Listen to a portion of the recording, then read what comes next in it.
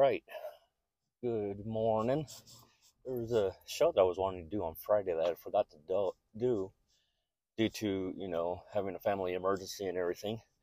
That I was just thinking about it this morning. That was the main focus that I had for Friday.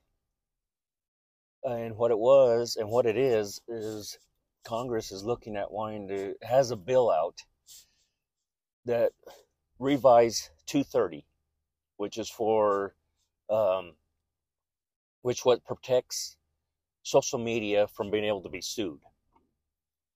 Which I'm glad that they're gonna revise that because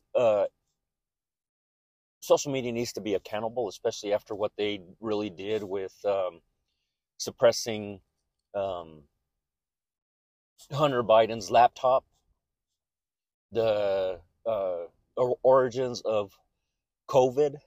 Even after Trump, he himself even said that COVID was from China. So I'm glad that they're going to reform that. That's a good thing on that part.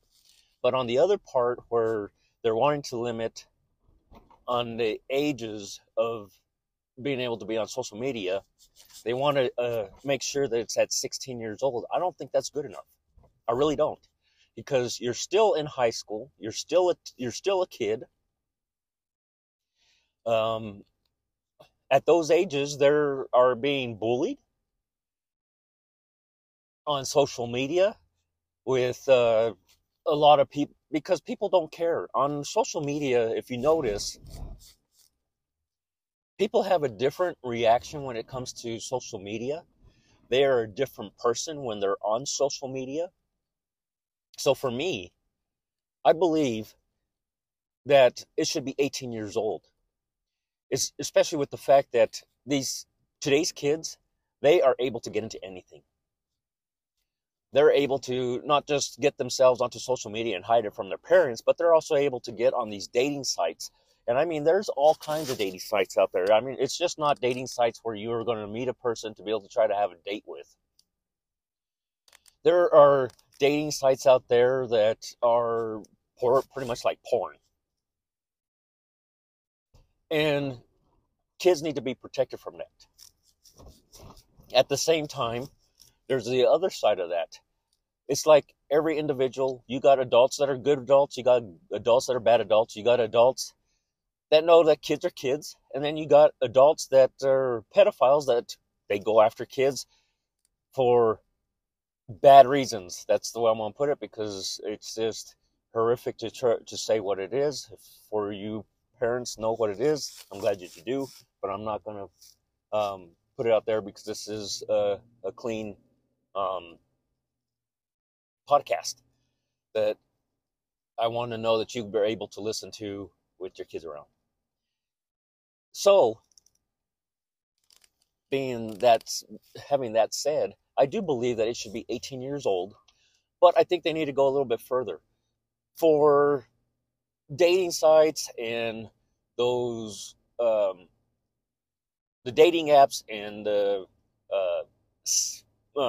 sex apps, I think those ones should be locked out of phones. I think that's where it should go. And if you want to be able to get into those, when you purchase the phone, whether if it's AT&T, T-Mobile, Apple themselves, Verizon, they should go, by the way, we have these apps are locked out of your phone. It can only be unlocked through administrative use. We can do it here. It can be done over the phone, but you have to show, there's certain things that you have to be able to show that it is you, that you are the person that owns the account. You need a viable credit card, not a debit card, because a credit card, you have to be 18 to be able to get a credit card. Anybody under the age of 18 is not going to get qualified for a credit card. Now, a parent can get a credit card and then let their kids use that credit card. That is a different deal there, and that's on the parent. That's where this is leading to, is then the responsibility falls back onto the parents. And that's where I think it needs to be. This needs to be revised to the point where it needs to be 18 years old with administrative um, unlocking of the dating sites and the um, sex sites, because you got the people that are going to buy that are going to want that, and they're going to have no problem being able to uh, tell the individual whether if it's there when they're purchasing the phone or getting onto the phone and verifying who they are to unlock those. That's a whole different deal there. Like I say, you got the ones that are going to do it. They don't care. They're not ashamed of it. And then you got the other individuals that would never be on there, but for right now they are on there because they're hiding it, and you're able to hide it. I mean, we all know you can't hide anything. God sees it all. He always does. He sees everything that you do, everything that you say, even in private.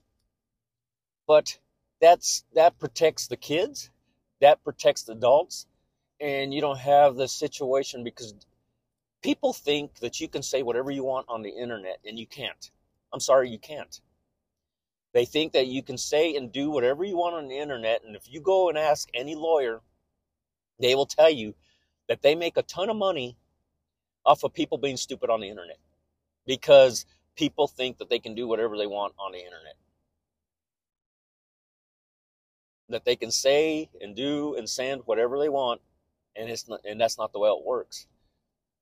Lawyers make tons of money off of people being stupid on the internet because you are facing charges and jail time for the stupidity that you do on the internet. So that's the reason I'm saying if Congress would do it this way, you're protecting a lot of people. Now, the ones that are going to fall into that trap and go into that direction, they're going to do it anyways. Those are the ones. That's on them. But for the average person that pretty much lives a decent life, like I say, we are all sinners. It's in our nature. It's what had happened because thanks to Adam and Eve. But at least it protects. It protects children, and it protects adults, and it protects marriages. It protects a lot. And I think that's how it should be. That's just my feeling. I hope that you see this informative. Do look it up and see that that's what they're wanting to do, is reform the 230, which is good, but also they want to have an age limit, but they wanting to do it at 16 years old. I think what I'm speaking of is a better idea. Get with your congressman, your congresswoman, your senator, and tell them different. Tell them what should be done. Tell them what's better to be done. Because the only way that the changes can take place and good quality changes is if we speak our voice, let it be heard, and let them know by email, by telephone call, in person, because you can visit your representative in person. Thank you, guys. I hope you have a great morning and a great day. We will have another show tonight. Goodbye.